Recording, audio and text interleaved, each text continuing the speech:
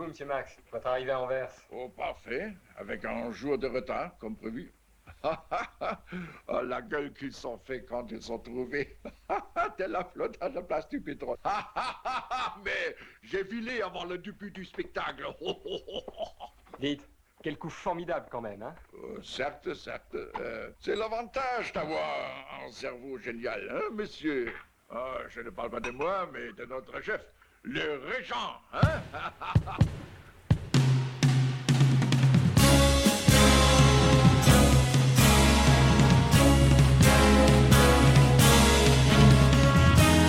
Punish the righteous. Curse of the devil. Exorcism, a sacrifice. Blessing or bestiality. The curse of the devil. Satan in control of the body and the mind. My love will destroy the creation of the God. I swear that you'll find peace.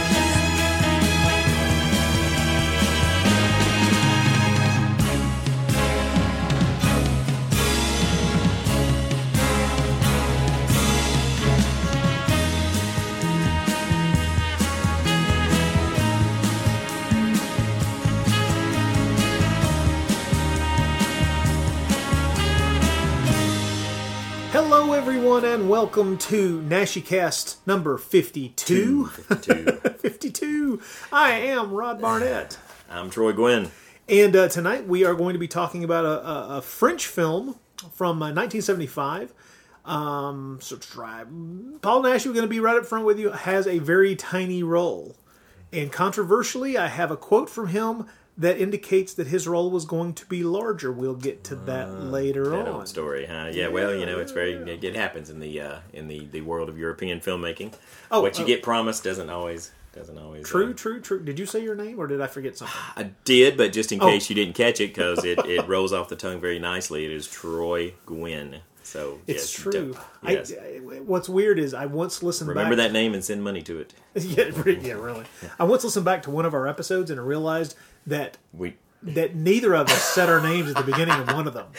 And I don't know what the hell it was. I think we were talking before. We must have been talking about something, and then we just started recording, and we just. Oh, you mean we went off on a tangent? You don't say. You don't say that ever it. happens. No. But tonight we will be covering a French film from 1975 called Dr. Justice, and we will get to that in a little while. But first, would you call this a French-Spanish co-production, or is it just a French film with some Spanish people in it? I think it's just a French film with some Spanish actors. Nashi people in it. Yeah, it's not just Nashi. We got a couple other Nashi people in it. I think at least one that I know for sure. Oh yeah. There's actually a couple. Yeah. But before we get to that, a couple of pieces of house cleaning. First of all, let us remind everybody that you can donate to the podcast any cash that you may have lying around via our PayPal button. That would be go to the Bloody Pit of Rod or go to the NashiCast website and tag that button that says donate, and you may send us via PayPal moolah to help us with the hosting costs of said podcast. It's always helpful. It's always nice, and once again, would like to thank Mike out there in the hinterlands of the world who likes to at least once a year grant us a little bit of his hard-earned cash to offset the costs. Yes, I believe we called him our Daddy Warbucks, I think was our term for him. So yeah. If you would like to join Mike and be perhaps Little Orphan Annie, or I don't know, maybe we need to. Since Bloom County's just come back, that's right. Maybe you could be Opus. There you go. Yeah, you can be our Opus. Opus would donate to radical causes such. Wait a minute, I can't remember. Is there a very rich character in Bloom County? Boy, it's been not that I don't remember. I don't recall actually. Oh, and what? How crazy is it that Bloom County's back? I know, boy. Years? I mean, because that really seemed like that guy when he said he. I mean, I think when he retired, I think like most people who are making serious money off what they're doing say they're retiring. Everybody just rolls their eyes and goes, "Yeah, like Stephen King retired," that sort of thing. But boy, it really looked like we've been trying to get Garth Brooks to retire forever, and some bitch won't go away. It really looked like he we really looked like he was done, like he really meant it. Yeah. Because that was an unexpected return there. Well, I like his joke. He says he just couldn't resist because Donald Trump's in the presidential race. I know. Like so many comedians, it's comedy gold. It is. You know, that's one thing that scares me about that is I'm almost afraid that people will vote for him strictly for the freak show. Oh, you don't have to worry about it. It's not like he's going to be the actual Even that he's going to go so far to even have people have the chance. I hope not, because I could literally see people, because people are so disenchanted and disgusted and No. indifferent He has as to much politics. chance. He has as much that chance they as were like- Gigon. I mean, come on. He has as much chance as yeah. the flying spaghetti monster. Come on, it's just not going to happen. Yeah. But in relation to the cost of hosting the podcast, Yes. A real point here. we have run up to a point where we have enough podcasts that actually we have too many podcasts in the RSS feed. And so what's going to happen is I'm going to start dropping the first few episodes out of the iTunes feed, out of the RSS feed. And what that means really is that if you've not gotten those episodes, and generally you get them through iTunes or Stitcher or something like that, you might want to go ahead and grab them up. You will. It's not like they're going to go away in any permanent fashion. What's going to happen is I'm going to drop them out of the RSS feed and they'll fall off of the iTunes page, and I will set up a Dropbox link for those particular episodes as I take them off. So people will still be able to get those episodes. It will just not be as easy as subscribing to the podcast on iTunes. So they're not going away. They will be available to the public. It will just require a different kind of click, and it will immediately drop into your iPod. You would have to manually put it into your iPod. But that is just the way things are, people. Yeah. We're 6 years into this sucker, and we produce enough episodes that I can no longer pay for the upkeep of all of you bastards. Some of you are going to have to earn jobs, get money, and right. bring it here and tell me where the good fruit is. That's right. Because your mother keeps hiding it behind the bread. I'm sorry. That had nothing whatsoever to do I was sitting there with thinking, is that a reference to something obscure? I should know it. That's good. No. That's Just reference to one of your nightmares, apparently. Yes. Much like the other day, I saw in one day 3 dead snakes. Wow. 3. Really? Okay. Now that's wrong. That should I'm not. sure that's an omen in should some sort of ancient Indian culture of some sort. It's an omen of being glad you visited the restroom recently on each occasion, because I'm telling you right now, there's that base thing in the back of the human male. Yeah. Not male, Yeah. just the mammal brain that causes you, the moment you see something that might even be a snake. Yeah, the bowels get the bowels get loosened, yeah. the balls retract, everything goes haywire, and all you can think of, get away. Well, I've had this discussion with, like here in this area of the country where we live here in the South, there's only a small number of snake species that are actually venomous, that are actually dangerous. Yeah. There are a few, but there's not many. But as I always say, if you're walking the woods and one of them drops on your shoulder, it's venomous no matter what. You don't get the chance to really kind of pause and go, let me see your mark. Let me get out my it's like you just go ahead and assume it's a friggin' cobra. I'm out of here. Run. Yeah. I have very little interest in getting to know my snaky friends, and they may actually be possible allies, but I am not going to find out on my own. So. There is that. So if you're interested, and if you want to make sure that you have those first few episodes, especially I would say probably the first 5 or 6. Yeah, because we hit some. I mean, because that means that like Horror Rises from the Tomb is going to go out of it's. Well, I mean, like the very first episode was Mark of the Wolfman, aka Frankenstein's Bloody Terror. Then you have Horror Rises from the Tomb, Night of the Howling Beast, Vengeance of the Mummy. Crimson, which ain't much of a Well, I was going to say, some people might suggest to us that rather than being so linear about it, perhaps we should take the films that people are going to be least. But I don't know if it works that way. But take people, you have to do it in like a Well, no, I can eliminate whatever episodes I want to. It's just that my thought is go with the older ones, and it's like I say, I'm not going to do away with them. Yeah, You're going to be able to get them. They Yeah. just really won't be part of They won't be part of the regular RSS feeds. Have other podcasts been following this model you're talking about? Yeah. Because I'm sitting there thinking about something like the B Movie Cast. I'm like, so they must have had to have done something like this, because surely not all their episodes are there on actually, iTunes. I think Vince has a pretty nice bankroll. Okay, so he's basically just throwing out. He the money may to keep actually it all have up there. all of them on there. Okay. I don't know. I got you. But one of the standards that you can kind of point to is something like Terror Transmission, and what they've done is. They recently took their first 50 episodes completely off the feed just because they didn't have the hosting space anymore. They were over 100, and they were just like, okay, it's just costing too much. Okay. So they just took the first 50 off, and you can like donate money to them, and they'll send you like a flash drive with the first 50 episodes. Oh, on that's it, nice. Oh, that's good. which gets them, Yeah. some money for Yeah. the hosting, and it gets you the first 50 episodes of Terror Transmission all in one shot, which is a pretty damn good deal. That's a cool idea. No, it is. But the thing is, it's we haven't really gone out of our way to attempt to monetize this, and this really isn't an attempt to drag money out of folks, because that's not really what we're trying to do here. No. But it is something that we do not wish to become more onerous Yeah. on our wallets. Yeah. And so what we're going to do is we're going to do away with the first couple of episodes a bit at a time, and just to make room, because we don't want to pay more money.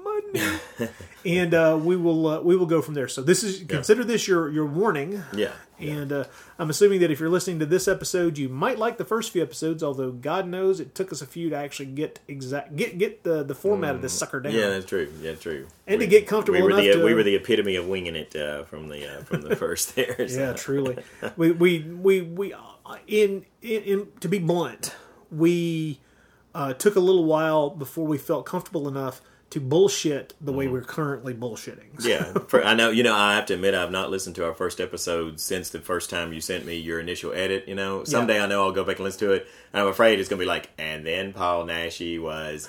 You see him as we're going to be so and stiff then and so someone like fired a cat at them. So terrified of they were going to be so terrified of the microphone that that's how it's going to come out. I don't know, but that's probably compared to how we wing it now, or how we're as comfortable as we are now with it. That's probably how we're going to sound. Well, once you start getting feedback from people, you do realize that okay, this is not the clusterfuck that I feared it might turn into. So right, yeah. But there is that. Also, we would like to go ahead and. What was the other announcement? Oh, I didn't. That's right. I didn't have another announcement. I thought I had another announcement. We'd like to go ahead and tell you we have no announcements. We're no further announcements. Well, no, actually, just before just to peek behind the curtain before this, Troy and I were laying out the podcast we're going to be doing for basically the rest of the year. The films that we're going to be touching on, of course, will be over on the Bloody Pit. We've been returning every 3 months to the Controversial Kaiju thing, and we were just lining up when we're recording the next Controversial Kaiju. The Naschy film will be covering next month here on the podcast. The Beyond Nashies. The Beyond Nashies, that'll be coming up for, let's just say, October, and things like that. So we have plenty more coming at you this year. We pretty much put out the roadmap we've got it planned through the rest of this year. We've got it pretty much lined up. So we'll be delving that out in just like little bits here and there, keep you tantalized and teased. Tantalized and teased. But fun stuff. On the plus side here, pretty soon we're going to have a new book on the Spanish horror cinema, the golden age of Spanish horror cinema, to discuss. But when I have that in my hot little hands, we will have I may actually do just an extra little podcast on that book itself. I know I'll be writing a pretty decent review of it once I have it in my hands to read. Yeah. But that's exciting thing. I keep hoping that we're going to get new announcements of, if not Naschy films, to come out on some new DVD release or Blu-ray release. We're having, you have to duck to not be hit by all the Franco Blu-rays flying at you these days, which is great. But unless you're a Franco fan, otherwise you're not getting a whole lot of news. I mean, there's every day there's exciting DVD or Blu-ray news of some kind, but when we're talking about specifically Spanish cinema, it's kind of dry right now. So. True, very true. I will say I did. Folks, we get another little peek behind the curtain here. I write reviews for an online website occasionally, and they send me review copies of Blu-rays and DVDs sometimes.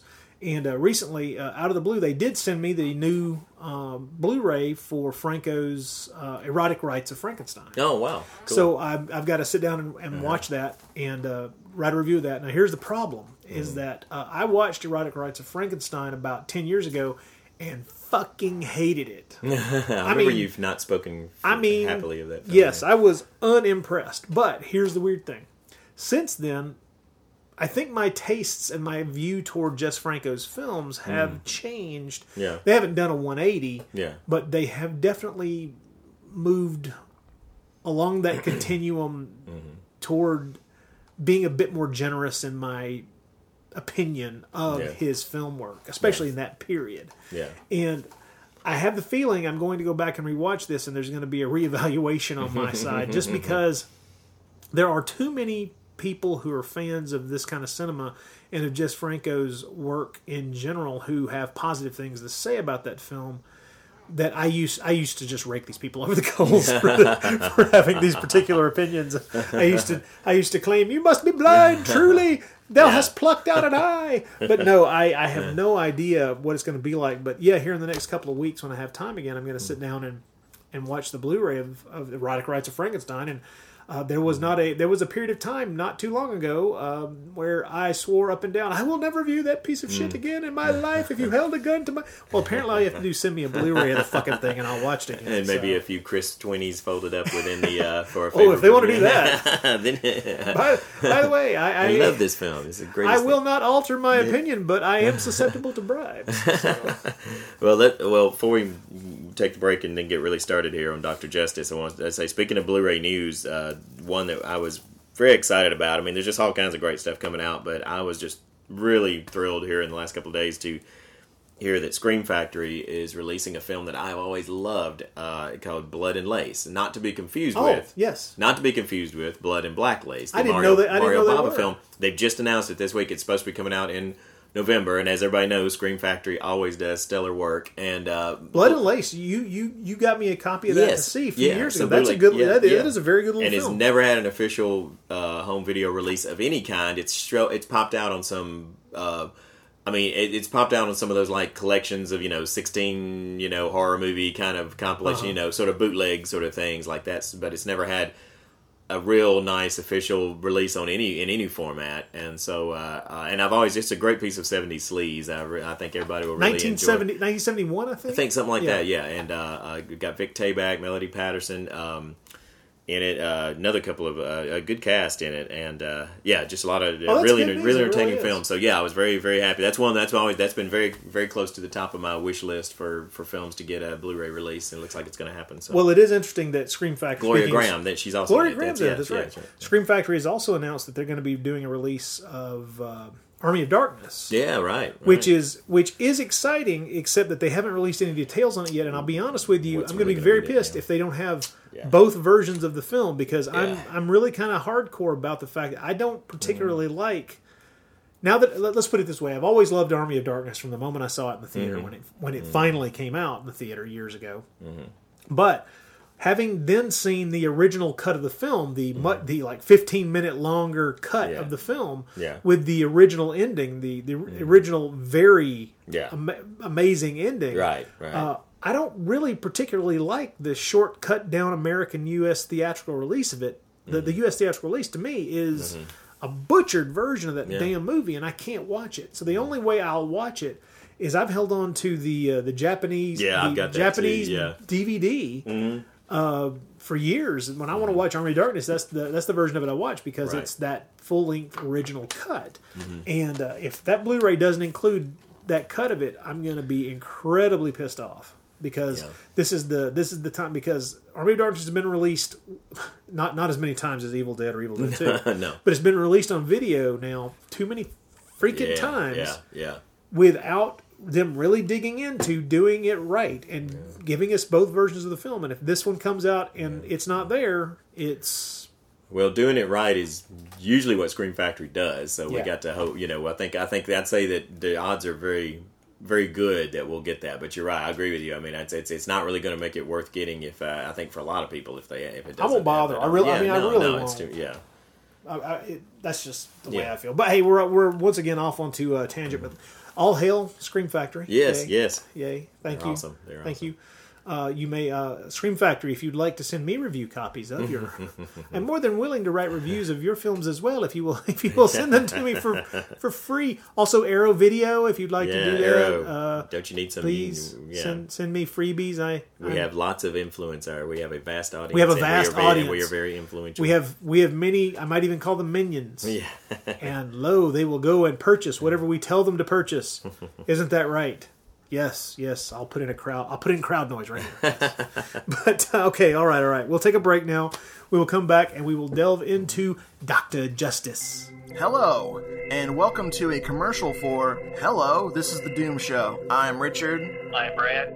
And on the podcast that is known as Hello, This is the Doom Show, we talk about giallo movies, slasher movies, horror movies. We're going to interview Cary Grant live in the studio. We're going to interview Lucio Fulci in the studio, folks. We're going to put Cary Grant in the studio with Lucio Fulci. It's the interview you never thought would happen. I'm going to wear my Vincent Price slacks. I'm going to wear my Citizen Kane wristwatch and monocle. And now Brad is going to recite the Pledge of Allegiance in Portuguese. Brad, go. I don't know Portuguese. Go! Go! Stop hitting me! You're a natural actor. Yeah. You can listen to us at hellodoomedshow.podomatic.com, or you can find the archive at doomedmoviethon.com.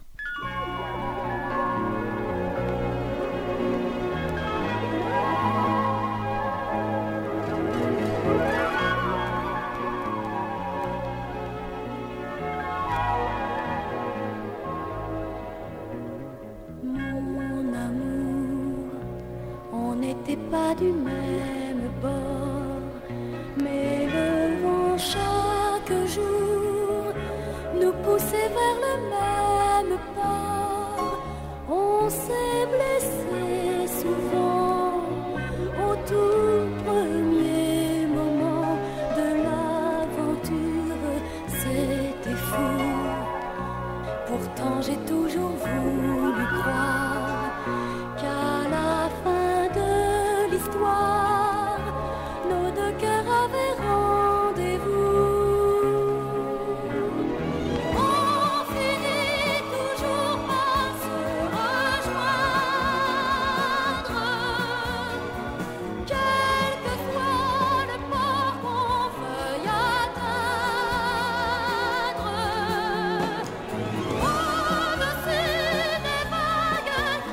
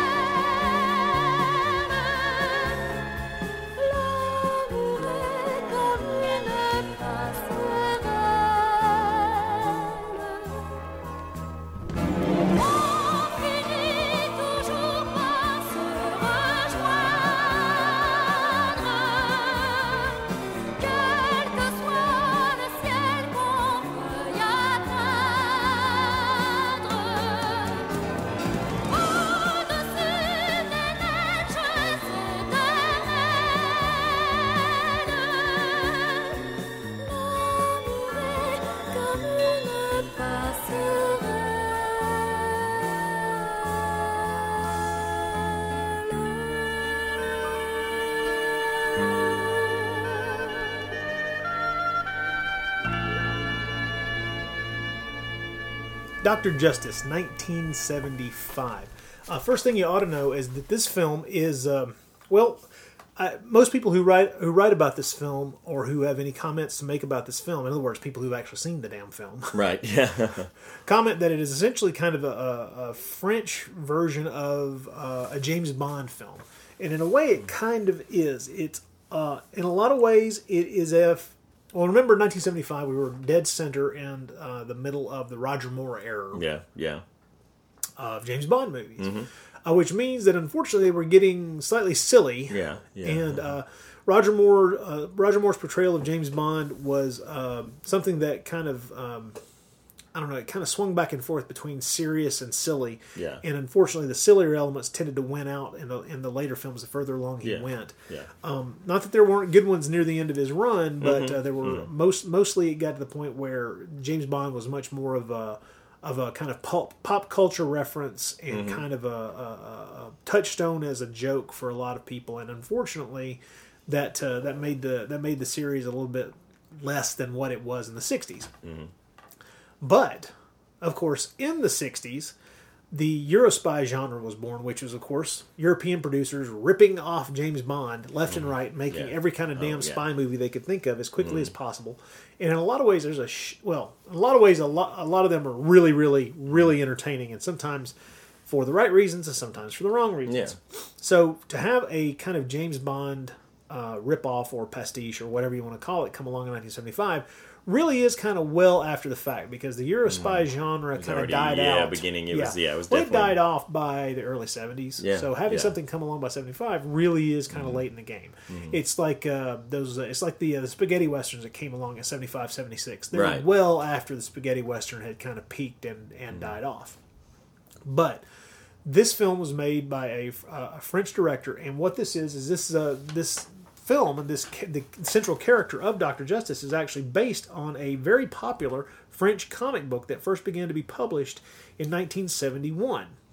Okay. Now, the central character is a doctor, Dr. Justice, Dr. Benjamin Justice, and he's kind of a master of all trades to a large degree. He is a medical doctor.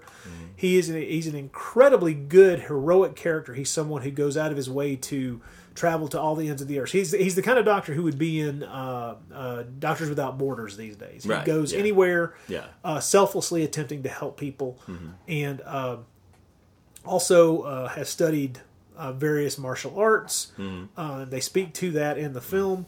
He's a man who can take care of himself very well. He's an intellectual. He's very, very much a paragon of virtues, to put it. He's basically the prototype for the most interesting man in the world. Commercials that we have now. He's basically that kind of character. He really is. I mean, because he's got a very philanthropic outlook on life. His philosophy is one of he's a almost preternaturally calm human being who seems to be able to handle just about any situation you put him into, given that he has time to think about it. I would say it's beyond calm. I think he's actually he goes to where he's literally really enjoys himself immensely in these situations. I know. He's having a good time. That's one thing I might as well say it here, because I was going to say at some point in the podcast, is that he's played in this film, of course, by John Philip Law, and no one makes Death and Danger look more fun than John Philip Law. I think we can pretty much say that. This is true. Of course, John Philip Law is most famous to cult film fans as either for his role in Barbarella, as the angel in Barbarella, or he played Sinbad in Golden Voyage of Sinbad, my favorite Sinbad film. And of course, he was Diabolik in Diabolik. Yes. But John Philip Law was in a couple of 100 movies in his career. He was in one of my favorite comedies. It was The Russians Are Coming. He's in that. Yes. Well, years later, he was in one of my favorite little movies that played with both Barbarella and Danger Diabolik, CQ. Oh, I don't think I've ever seen Have you never seen CQ? It's Roman Coppola made this wonderful little movie. It's about an American film editor who's been it takes place in the late 60s. He's been takes a job in Europe, and he's supposed to be editing together this film called Operation Dragonfly. It's this science fiction film that looks kind of like a weird cross between Barbarella and Danger Diabolik. But the director is really kind of out of control. The director's played by Gerard Depardieu, and he's really kind of out of control, and he seems much more at home drinking and verbalizing what he wants the film to be than actually getting the shit on screen. And the American editors finally coerced, kind of forced really, to try to make the film himself. And he's fallen in love with the main actress who is in the movie. And he's kind of fallen in love with the character, but not necessarily the actress, and so it gets a little weirder for him. But the name of the film is the two letters CQ, and it's from 2001. I've never heard of it. It's a really great little movie. Cool. It's really wonderful, and if you're a fan of Danger Diabolik, John Philip Law is in it, and like I said, the cast is astonishing. Cool. But the sounds very good. Yeah, it's a great little film. It's a love letter to movies like Danger Diabolik and Barbarella, and films made in that time period in Europe, and it's lovely and wonderful. But Well, if we're not careful, and I start talking about John Philip Law, I know he's the man had an amazing career. Yeah, I'm just going to start talking about all of his films that I love, and it's gonna be a John Philip Law podcast here. So let's get into this. We have Dr. Justice, who's this character. He was created by it's a French comic book, of course, created by Jean Oliver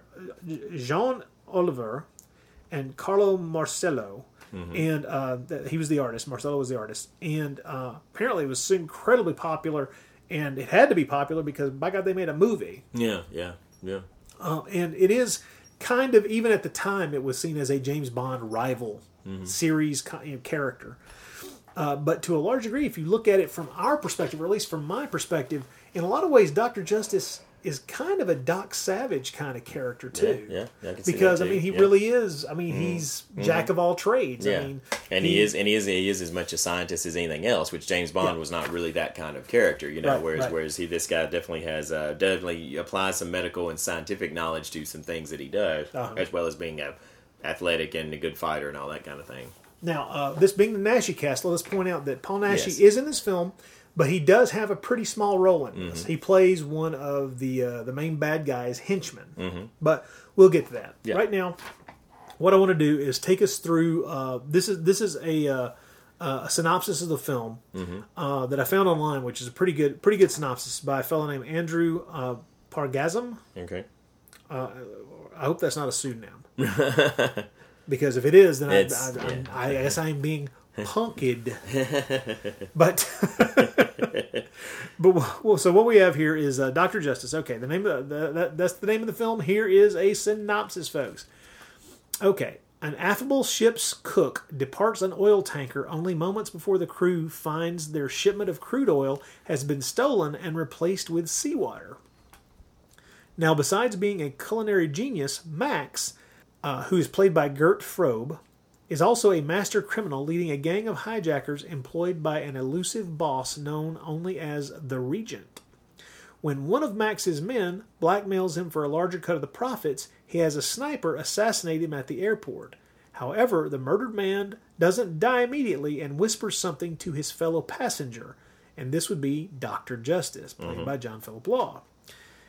Dr. Justice is a crusading physician with the World Health Organization and also a swimming champion, karate expert, philosopher, humanitarian, and all-around good guy.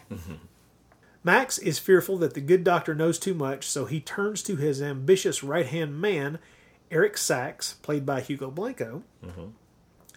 Eric persuades his beautiful girlfriend, Karen, played by Natalie Delon, to lure Dr. Justice into a trap, but is promptly ambushed when he also blackmails Max for more money. So Eric then tries to blackmail. So we had one guy try to blackmail Max and get killed, and Eric knows this. And then Eric tries to do the same thing to Max. And that doesn't really work out that well. He is ambushed, and he is offed by Max and his dudes. Aided by a remorseful Karen, Dr. Justice escapes from Max, and thereafter sets out to foil the bad guy's next hijack at sea. They have a second crude oil theft to on the boards. He also notices that the villain bears an uncanny resemblance to Dr. Georges Orwell, who's also played by Gert Frobe. I'm sure that name's not supposed to remind us of somebody else. Anybody else. Georges Orwell, Dr. Georges Orwell, is a distinguished colleague of the World Health Organization who has a sinister theory about how to curb the overpopulation of the Third World. Now, let's just say he's a cynical scientist, and Dr. Justice is a positive. Dr. Justice optimist. Is there with like an optimist. Like we can fix this. We can deal with this overpopulation problem. Humanity will, we will all triumph together over it. Whereas and so he's at odds with Dr. Orwell here, who has very much more of a final solution kind of idea in mind. It's good doc, bad doc. Yes, that's what it is. Yeah. But so what we have here is, first of all, let's address a few things. That's the basic plot, but there are so many cool action scenes. Oh yeah, fight sequences, gunfights, car chases, and stuff. Silly stuff that you have to just roll with. A lot of like. There's some silly things. Yeah. That once again, though, because of the tone of the film. Yeah. You'll the find tone yourself. Is very much that of Well, it's got the same. It's got a very similar tone to that of Diabolic. Yeah, yeah. And the director employs a lot of the same kinds of neat visuals to move the movie along and to keep things going at a decent pace. There's a lot of whip pans. There's a lot of Dutch angles where the camera angles get tilted. There's a lot of things like that push you from scene to scene to scene and keep the pace up. Even though, honestly, I do feel the film could probably have lost about 5 minutes in length because I think it's just a little too long. Yeah, it's about an hour 45, and it could have been a little short and tightened up a little bit. Yeah, but the film is wonderful. Besides John Philip Law, as we mentioned, there is Gert Frobe. Yeah, and he's great in this. I know. Well, of course, everybody should know, by the way, that Gert Frobe is the man who played Auric Goldfinger in the third James Bond film, Goldfinger, of course. So there's a little Bond connection there. And he is. I've seen Gert Frobe in a few other movies as well. He's a German actor, and I've seen him in a couple of krimis I know from the 60s. And he's somebody who outside, although he's everybody will always remember him as Goldfinger. He's never going to escape that iconic role. Right. He was really quite good in a lot of other films, and this is no exception. As you can tell from the synopsis we just rattled off, he does play a dual role, which I don't know if we want to necessarily give away. Let's just say it does a great job of. I think the film, the way it handles these dual roles, is a great job of making you think it's one thing, and it turned out maybe to be not what you thought, or maybe it is what you thought. But I mean, it does. And the way they do the scenes, there's a lot of cleverness going on in the way they keep you. Yeah, they keep you thinking. They keep you thinking that you're being cleverer than the film. Yeah, and then the films at a certain point kind of brings you in. It visually brings you into the thing of, hey, okay, we both know what's going on here, and then still manages to whip a surprise on you by the final act. One of the great things it does is start off from the very first with a great mystery, which is how do they steal 80,000 tons of oil and replace it with salt water without anybody else on the ship knowing it? And that's a great thing that from the very first you've got this great kind of setup here, this great crime, that they have this heist kind of thing. Oh, I wanted to say, by the way, I didn't know this French director at all. Right. Christian Jacques. I didn't know this film. I didn't know this film director at all. Right, me either. And then I did some research, and he was known for several films that he made with Alain Delon. Oh, okay. Which makes sense. Which makes sense with Natalie Delon being in this. Exactly. Yeah. And the thing is, his career. I thought this film, as much energy as this has, and the way he's shooting this, and the just verve with which it moves along, I thought this has got to be. I bet you this is like early in this guy's career. No. This was late in this guy's career. When he made this, he was old. He was an old dude. Really? His career started in the 30s. Oh, man. Wow. This was the second to last movie he ever made. After this, he made one more film, and then he started making a lot of miniseries for European television. This guy, wow, cool. He had his mojo working, even this late in his career. Sweet. He's most famous for... 1964 film called The Black Tulip, which is supposed to be quite good, but I've never seen.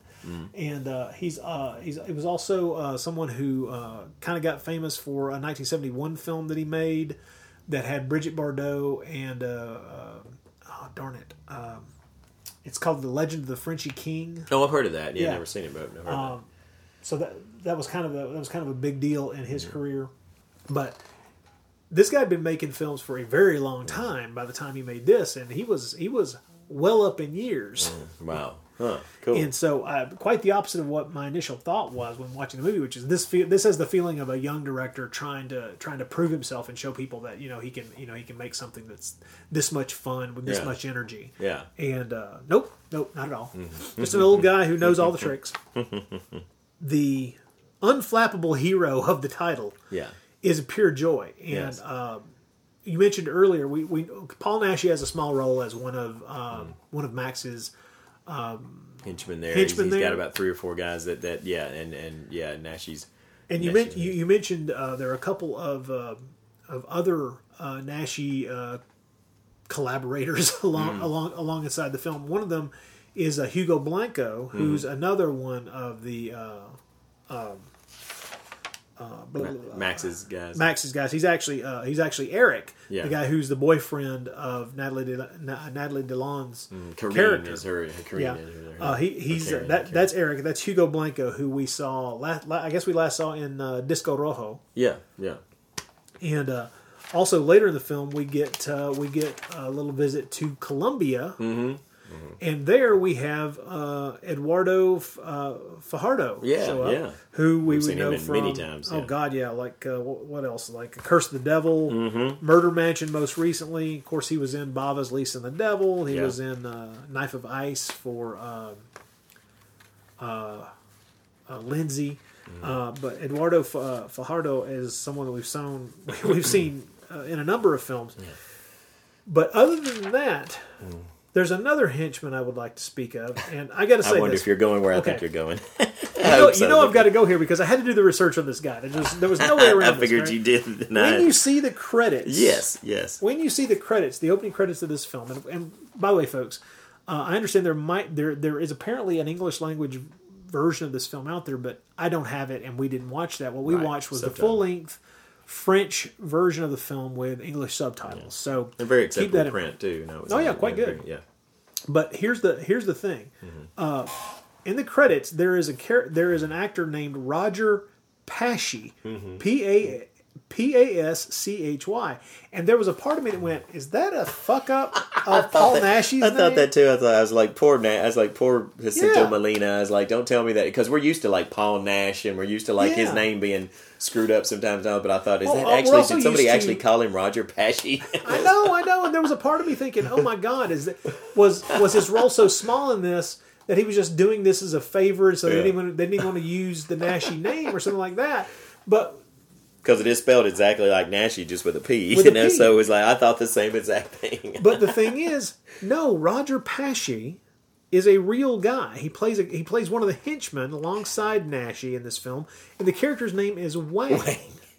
Now, here's the weirdest Yes, part. let's talk about this because I really This want to. character has a number of scenes in this movie where this guy obviously knows martial arts. Yeah. Because he Yeah. and Jean-Philippe Law square off a number of times and have some really badass fistfights. Well, let's just say there's another sign of it being a mid-70s films is among other many other crazes. You also had the martial arts craze, and so this is one of those films where everybody knows martial arts, whether they should or not, just everybody knows martial arts because that's what happened in the 70s. All it takes is Bruce Lee and everybody knows martial arts. Yeah.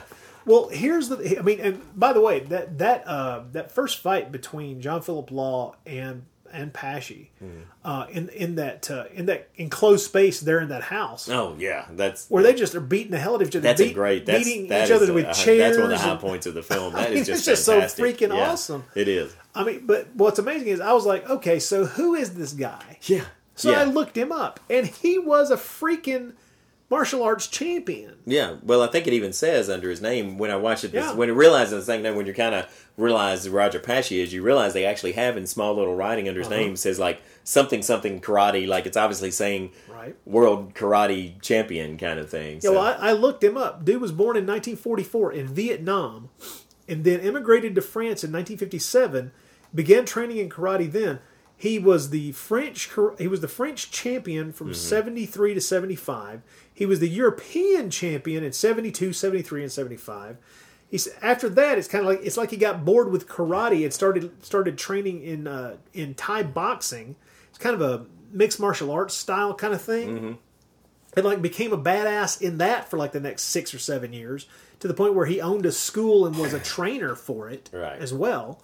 And so no, this dude knew his shit, and from what I can tell, probably was responsible for coordinating and choreographing those fights. No, correct me if I'm wrong. Wasn't Jean-Philippe Law also trained in martial arts? Yes, I thought he was. I thought I remembered that he was, and you can sort of tell it from. But I was pretty sure that he was not just for this film, but that in general he had martial arts training. Yeah, that was Okay, so let's go a little further about this character because you said You said he was born in Vietnam, right?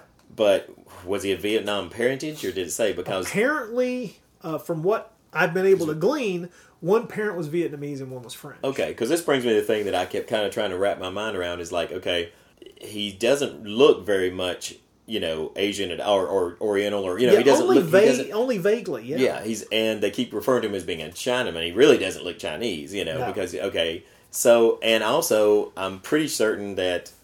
I mean, it looks to me like his hair is a wig, I mean, it looks to me like it's unnaturally that it's hard dark, to tell but it's hard at to tell. times. But see, what I'm wondering, because what I kept thinking was amusing me was, he's, they got Max with his Chinese sidekick named Wang, played by a guy who obviously is a martial artist, but really doesn't look Chinese at all. And it's like, at that point in the film industry, it couldn't have been that hard to have found an actually really Chinese-looking martial artist to play the part. But there's also almost to the point that I couldn't figure out, have they dyed his hair to make him look even more Chinese? But there's also there's a few parts in the film where they have this kind of running gag between him and Max, where he keeps Max will be talking about something, and Wang will say, "Well, in China and Max will keep cutting him off." And I'm almost wondering if that was sort of an in joke by the filmmakers and him realizing that we've got this guy who's playing a Chineseman who really doesn't look Chinese, and was that some sort of running joke with every time he starts trying to talk about China, he cuts him Max off. just cuts him off? Is that some sort of little joke, like they're aware that this looks kind of strange, so we're just going to roll with it, kind of thing? I think it had to be it's simply a strange because kind of thing there. There's so much humor in the movie. There really not is. to the point where the film not becomes slapstick. No, it's not slapstick. It never makes the humor is never anything that undercuts the seriousness of the plot that's going on. Right. It's always well contained within the characters and within the situations as something that seems like a natural outgrowth every time. I mean, first of all, Gert Frobe plays Max as a very funny character. He's not a buffoon. He's not a clown. Nothing like that. No, but he's just someone who really feels on top of the world because these planned crimes that they're pulling off without a freaking hitch. Right. He is on top of the world. He feels great. He's magnanimous. He's very good. He's very good to his. You feel like his henchmen really like him. Like they're actually, They really are glad to see him when he shows up. They like the guy, and it's easy to see why. Not just because he's apparently a really damn good cook. Right. Yeah, I know. Everybody's he's apparently that's what we can say right here. What Max does in order to get on ships is they'll eliminate a guy they'll find a guy who's supposed to board these oil tankers as a chef, and they will abduct him and do away with him, and then Max will use his ID, in order to board the ship as the chef, because he actually is really good at it. That allows him to get on the ship and do what they do in order to carry off their heist. But he's actually really a great cook too, and so that's kind of a common. That's the thing that his character and so the henchmen love his cooking. Yeah. And about this crime, I mean, you're right that they do start off with that great mystery of, okay, how the hell are they getting the oil off the tanker? And replacing it with salt water, which is a great mystery. And what's lovely is when you watch the film, you realize that they drop clues. They drop clues throughout it because when Max and the guys who were on the ship with him come back to the hideout, and he's telling them, they say, well, how did everything go? And he's like, oh, well, everything went off with a hitch. Well, of course, the ship got into port a full 24 hours late, but that's to be expected, isn't it? Yeah. And that's the only clue you have that something's going on there. Wait a minute. So they were out to sea a day longer than expected. How that has to have something to do with it, right? And then of course later on you find out that that's true. Let's tell you. There's so many things that I like about this movie. I really enjoyed this movie. Yeah. And I guess that's probably to be expected because I really like the cast. I'm a big fan of John Philip Law. Yeah. The whole idea. I love the Eurospy genre. in general. Me too. Yeah. I can see myself sitting down and doing a series of podcasts on Eurospy films. Sure. Just restrict myself to the bad ones just to have fun instead of just playing around with all the really good ones. But this is a really fun one. We've talked about the great fights, and we talked about by the way, there's an absolute once they get to Colombia, there's an absolutely badass car chase. Yeah, there is. I mean, there's some stunt driving that goes down in that is second to none. There's some amazing stuff that goes down in that chase. Oh, and what did you think about? Okay. Out of the blue, there's this weird. The first time they attempt to grab Dr. Justice, because as we'll reiterate again, the reason that they go after Dr. Justice is because the guy that they assassinate, who was supposed to pay Max for the oil, the guy that they were going to meet, and he wants him is that he wants more. He wanted another $500,000. Yeah, for being in on the heist, and so Max orders him executed, and as they shoot him. he sees that this guy says something to Dr. Justice there. And so from that point on, Max and Eric and all them become, in their group, their gang, decide that they want to catch Dr. Justice and find out what he knows. Because he may have told somebody else, or he may he may know something about their next job. Yeah. So they decide they're going to try and capture him alive here. So this is this scene. Go ahead. I know what you know.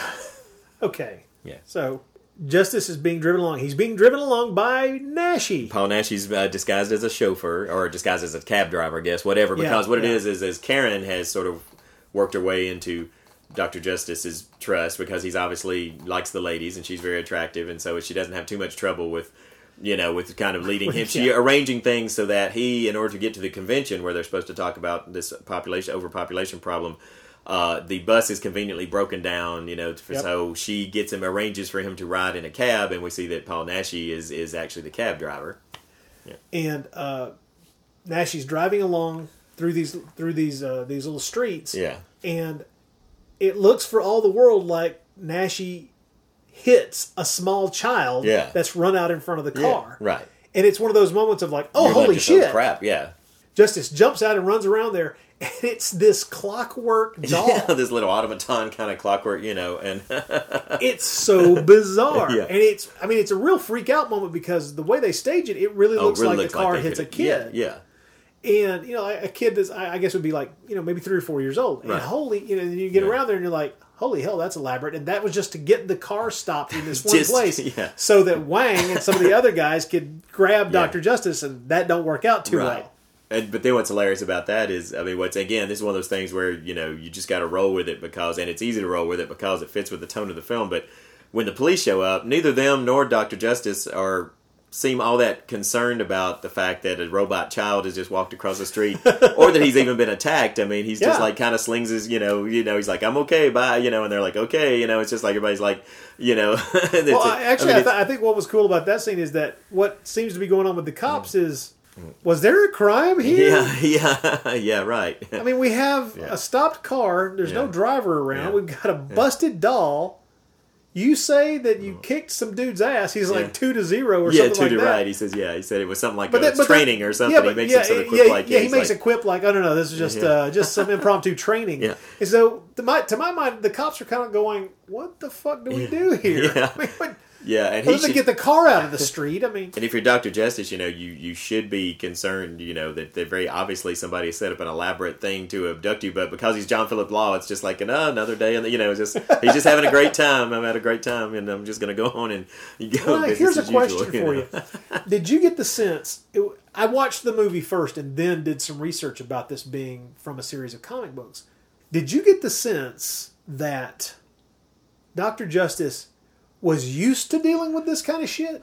Well, this was not his first adventure. Let's put it that here's way. Actually what I was getting was because again, like you, I had no idea it was based on that this was an actual character from a comic book or whatever. So when they first show him being interviewed by the poolside, they're doing that television interview with him, which is so cool. When they're showing all of these pictures of him around the world, like taking care of all these starving kids and all these, and I'm sitting there thinking, this is too good to be true. I'm sitting there thinking that he's going to end up being, especially when they start talking about this mastermind character, the Regent, and all this. I actually started thinking, because all these pictures of him being this worldwide, philanthropist, like Mother Teresa kind of character almost, I was just like, yeah, this is set up, this is too good to be, this is, then of course, had I known that that this was part of his character, I probably wouldn't have thought along those lines. But I just kept wondering if that he was something that even Max and the other guys didn't know, that he was actually behind everything, or the Regent. I just thought that might be one way it might go, which, because I could see it as going that direction there. But that would have taken this film into a very dark area. Yeah. Well, pretty. It wasn't. I didn't. There was a part in the film where the more it went on, the less and less I was. But I still kept it to a point where it could have conceivably still worked out that way. But there was a part where, as the film went on, less and less did I think that. But at first I was just thinking I was thinking this guy's too nonchalant about this stuff. This has got to be like something. But like you said, maybe nothing else, just a case like This is just, things he deals with every day. and if he's based on this in continuing character, he probably does. This Dr. Justice probably is, like you said, a Doc Savage, just kind of like this sort of It's kind of shit seems to happen to him all the time. Yeah. Well, you mentioned the TV interview, which I thought was great because we see part of the interview being done, and then later on, after this first failed attempt by Max's henchmen to grab Dr. Justice, they come back and they have to tell him, okay, we weren't able to grab him, and Max is kind of pissed off, and they turn around and that interview is on the television, so he's like shuts him up, listens to the interview, and finds out about this guy's like martial arts training and all this stuff. And Max's reaction is like, God damn it, what the fuck did we end up with a samurai here? What the hell? And there's a weird bit of business through this scene here. Did you pick up on that Paul Naschy through the whole scene is like holding some sort of like cloth to his forehead? Oh, I know, to his forehead. He got hurt. That's what I'm thinking. They must mean when he hit that, because he never actually gets out and fights. He's not actually involved in the fight. And so first I'm thinking, why is he doing that? He didn't get hurt. And I'm thinking what must have happened was that he's supposed to have hit his when he hit the car, when he hit the, even though he knew I guess what was coming, he must have hit his head on the steering wheel or something, but it never shows that in the movie. So for the longest time I was sitting there like, why does he keep dabbing at his forehead through this scene? But I think that must be what was planned, was that they probably even filmed him actually hitting, and somehow it didn't make the final edit there where you don't actually see that happen. Now this is where Eric starts needling the henchmen, calling them girls and all that, because they couldn't, and he's basically saying, look, I'm going to take this over, through using Karen, he's like, I'll get, he doesn't say at that point, because he doesn't reveal at that point that, we still don't find out till the next couple of scenes that Karen is actually working as his girlfriend. But what he basically tells Max is, he says, I'll get Dr. Justice for you. And Max immediately sends one of his other henchmen to follow him. And I love what he says. He says, because when Eric is leaving and he tells his henchman to follow him, he just says, like, because he's Eric. It's kind of like he... it's like, I don't know that I trust this guy. I know, it's kind of like he knows this guy, even though you're so getting the sense that he likes him, but he knows he's kind of a shit too, or he's just like, but I just love the way he's like, just follow him because it's Eric. Mais c'est notre Toby. Je suis heureux de vous présenter un médecin exceptionnel. Il ne se contente pas de conseiller à ses patients de faire du sport, il en fait lui-même. N'est-ce pas, docteur? Eh oui. Vous êtes champion de natation. Pour faire du sport. Et je crois, docteur, que vous êtes aussi un grand spécialiste de karaté. Oui. Oui, en effet, j'ai eu la chance de pouvoir étudier avec le grand Yamuri. C'est un philosophe japonais, grand expert en arts martiaux. Chut! On est tombé sur un samouraï. Vous avez parlé d'un philosophe, docteur. Il y aurait donc un rapport entre la philosophie et le karaté? Oui, bien sûr. Le karaté est avant tout une discipline de l'esprit. Tout de même, le karaté, c'est de l'agressivité, de la violence. Non. Le karaté est un art de défense et non d'attaque. Il permet à ses adeptes de combattre la force par la rapidité et la souplesse. Et le karaté, c'est aussi, je crois, une morale. Certes. Mon maître Yamuri m'a appris le vrai courage. Celui qui consiste, disait-il, à faire ce qui est juste. Oh, je t'en foutrais du courage, moi. Docteur, à ce congrès de Bruges et à son objet. Ah, vous voulez parler des dangers de la surpopulation? Okay, now, as often as we can, in other words, whenever we're discussing a film that we actually have a lot of information directly from Mr. Naschy's mouth, we like to quote it here. Right. And I will say that there's only like one single line in his autobiography about this. So not anything that I could really pull from that book. Right. But from the Video Ooze interview, where they talked about pretty much every one of his films up to the early 90s, he has this to say about Dr. Justice. He says, Christian Jacques, a French director, called me. I had the opportunity to work with an international cast. It's an action film that had two parts. I was going to play the principal role of the film, but as it coincided with the shooting of, Death of a Hoodlum. No, okay. It coincided with the shooting of Death of a Hoodlum. I had to take a smaller role. Even so, I was there for 5 months of shooting. Wow. Now, good God. Here's the thing. So he was going to play Dr. Justice? Or does he? That's what he's saying. Wow. Now, here's the thing. Yes. I'm not sure. He says, I was going to play the principal role of the film. I can't picture him as Dr. Justice. I could picture maybe as Max. I So could thinking easily maybe it's- picture him as yeah, Max. Yeah. So I would love to have gotten the chance to Yeah. pick at that a little bit and go, were you Yeah. going to be the main character or were you going to be the main villain? Yeah. Because he ends up playing a villain henchman Yeah. with a much reduced role. Because, let's be blunt, Naschy's character shows up on screen about 5.5 minutes into the movie, and at minute 31 is gunned down coming through a window with a machine gun. So that's the extent. Past the 31-minute mark, they ain't no more Naschy in the film. Right. But I don't know if that's true, and there's no way I have no way of checking it. But there's something about that doesn't ring completely true for And me. by the way, in his death scene, all I could think of was, you really picked the worst way to enter that building when there's a gunfight going on. That you basically enter through that window with and you basically make yourself a complete sitting duck. And it's like not And that, by the way, I just want to once again praise this film's action sequences because that whole machine gun battle in that warehouse. It's very exciting. Is It's really great. well Yeah. coordinated, and there's a thing that really bugs the hell out of me about that movies will do, and you just kind of have to give it to movies, which is somebody will be firing a machine gun at a group of people, and someone gets hit. Okay, cool. But you don't see all of the missed shots hitting the walls, hitting the floors, hitting whatever they're hiding behind. Oh, right, yeah. But in this movie, I mean, too often it's just sloppy, and they don't bother to do that. Right. In this movie, no. There's a lot of bullets hitting walls. Yeah, no, you're right. Blowing out windows and all kinds of things like that.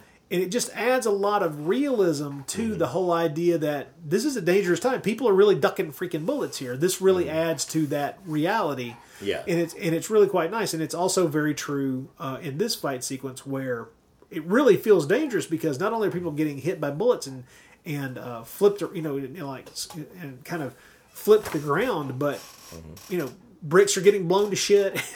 Yeah. It's chewing up walls all over the place. I like that because that takes time and planning and money, and a lot of movies they'll let it fly. And as a movie fan, if the movie's good enough, you're going to let it go. Yeah. But I like it when it's there. So. Yeah. With this particular episode, we have another reference book to get into, though, which is that a few years ago, our beloved Elena sent me this wonderful book called John Philip Law, Diabolic Angel. Yeah. What this is a long series of interviews conducted with John Philip Law by Carlos Aguilera and Anita Haas. Now, here's the beautiful thing: is it's both in Spanish and in English. So luckily, that's great. Yeah, luckily, that's awesome. this sad solo language gringo can read the freaking thing, right? And what's great is I took the time, sat down, and flipped through this, and got to the passages that are relevant to this particular movie. Let's see. Here's the first thing. There's this great picture of John Philip Law training with his sensei. There's a picture of the two of them. It says, "The heroic Dr. Benjamin Justice, globetrotter and expert in martial arts, first appeared in the 69th issue of the French magazine for teenagers, Pif Gadget, published in June 1970. His creators are artist Rafael Carlo Marcello of Italian origin and the scriptwriter Jean Olivier, both of whom worked on the film version of the movie." Now, there is an interesting story about the making of this movie. Now, at one point, John Philip Law is handcuffed, and it's during this gunfight. He's handcuffed and prisoner in that like abandoned warehouse factory or whatever it is. Yeah. And he escapes. And how he escapes is he climbs up into this abandoned smokestack and then climbs down the outside of the smokestack. And we watch him do this. Yeah. Well, thereby hangs a tale. I bet. The interviewer, they're talking about this particular film, says they're talking about this. It says it was a film version of a very. This is John Philip Law speaking. He says it was a film version of a very popular French comic book character. Dr. Justice. He says, "I liked the script. It was clearly inspired by the James Bond films. I had already played 2 comic book characters in Barbarella and Diabolic, so I accepted, especially because the character was very different. He was a real hero through and through, with no stains to his character. But the film didn't work as well as those of Vadim and Baba, nor as well as the Bond films, of course. Then the interviewer says, you were almost killed. And this is John Philip Law relating this story. He says, it was terrible. I had to climb up and down a chimney of about 20 meters, handcuffed. On the first take, everything went perfectly except a cloud got in the way of the sun, so we had to repeat. On the second take, the film ran out, so we had to repeat it again. It was on the third take that I fell from a height of about 16 meters, crashing through a tile roof onto a concrete floor. Holy crap. I broke my left shoulder, ribs, and other bones. Jesus. Months later, when they let me out of the hospital, the filming started up again, and this time they had all the security precautions they should have had from the beginning. I asked if they wanted a repeat performance, and everybody had a good laugh.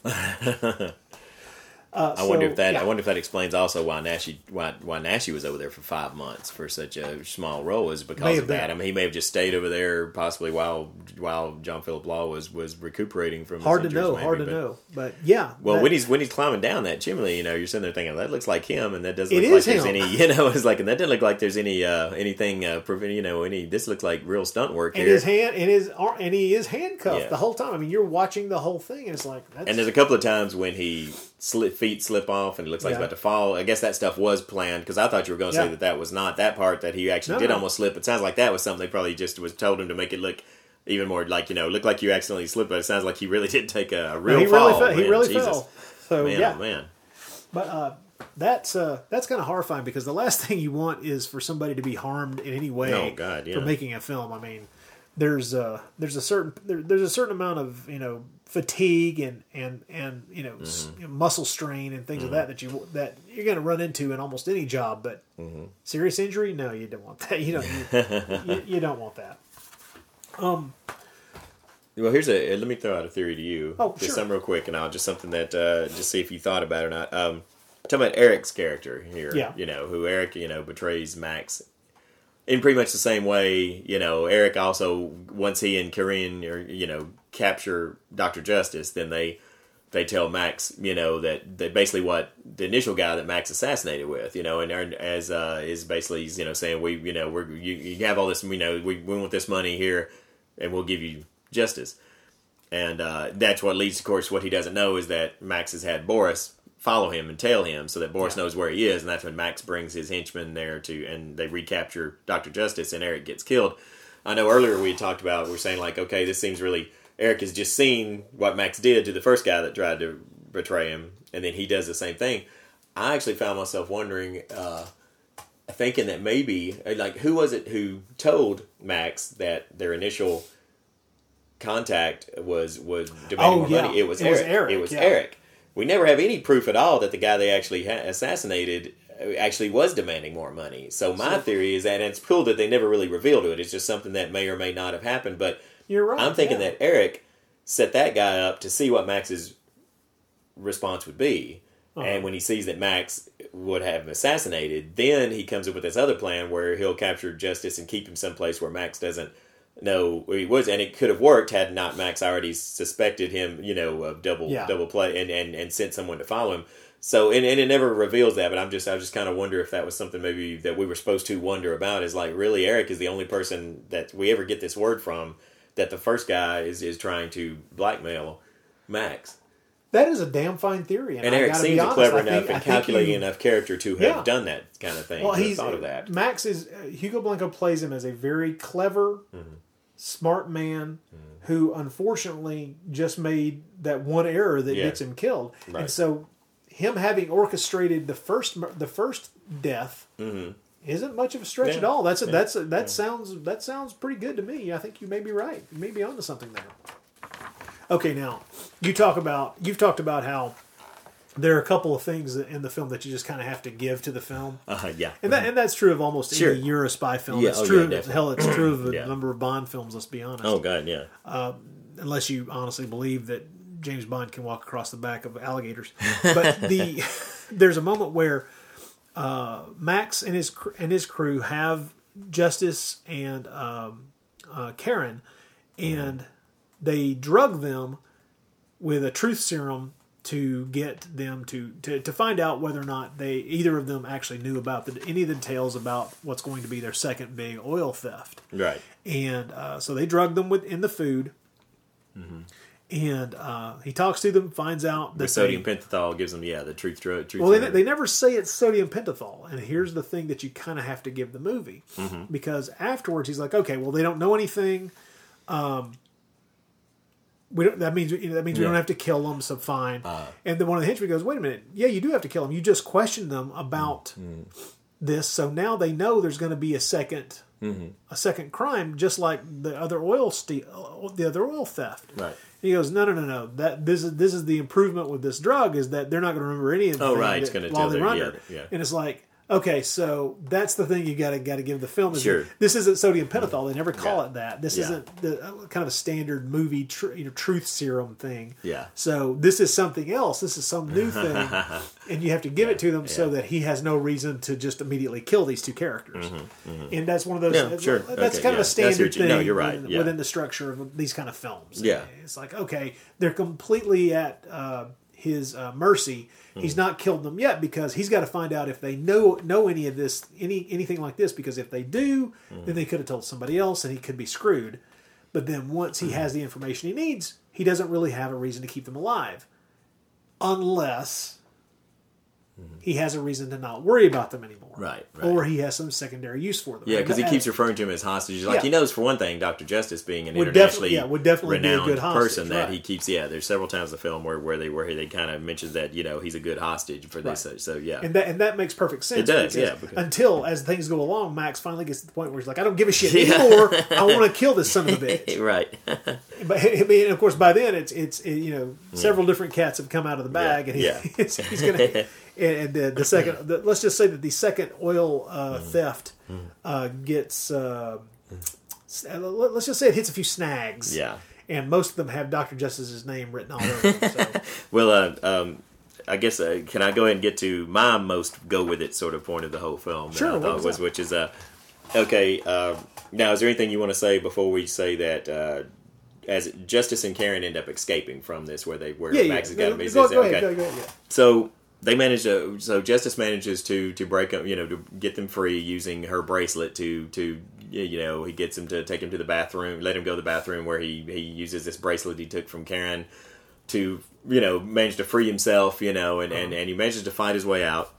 Here's a part where, he and Karen run off. This is where he has the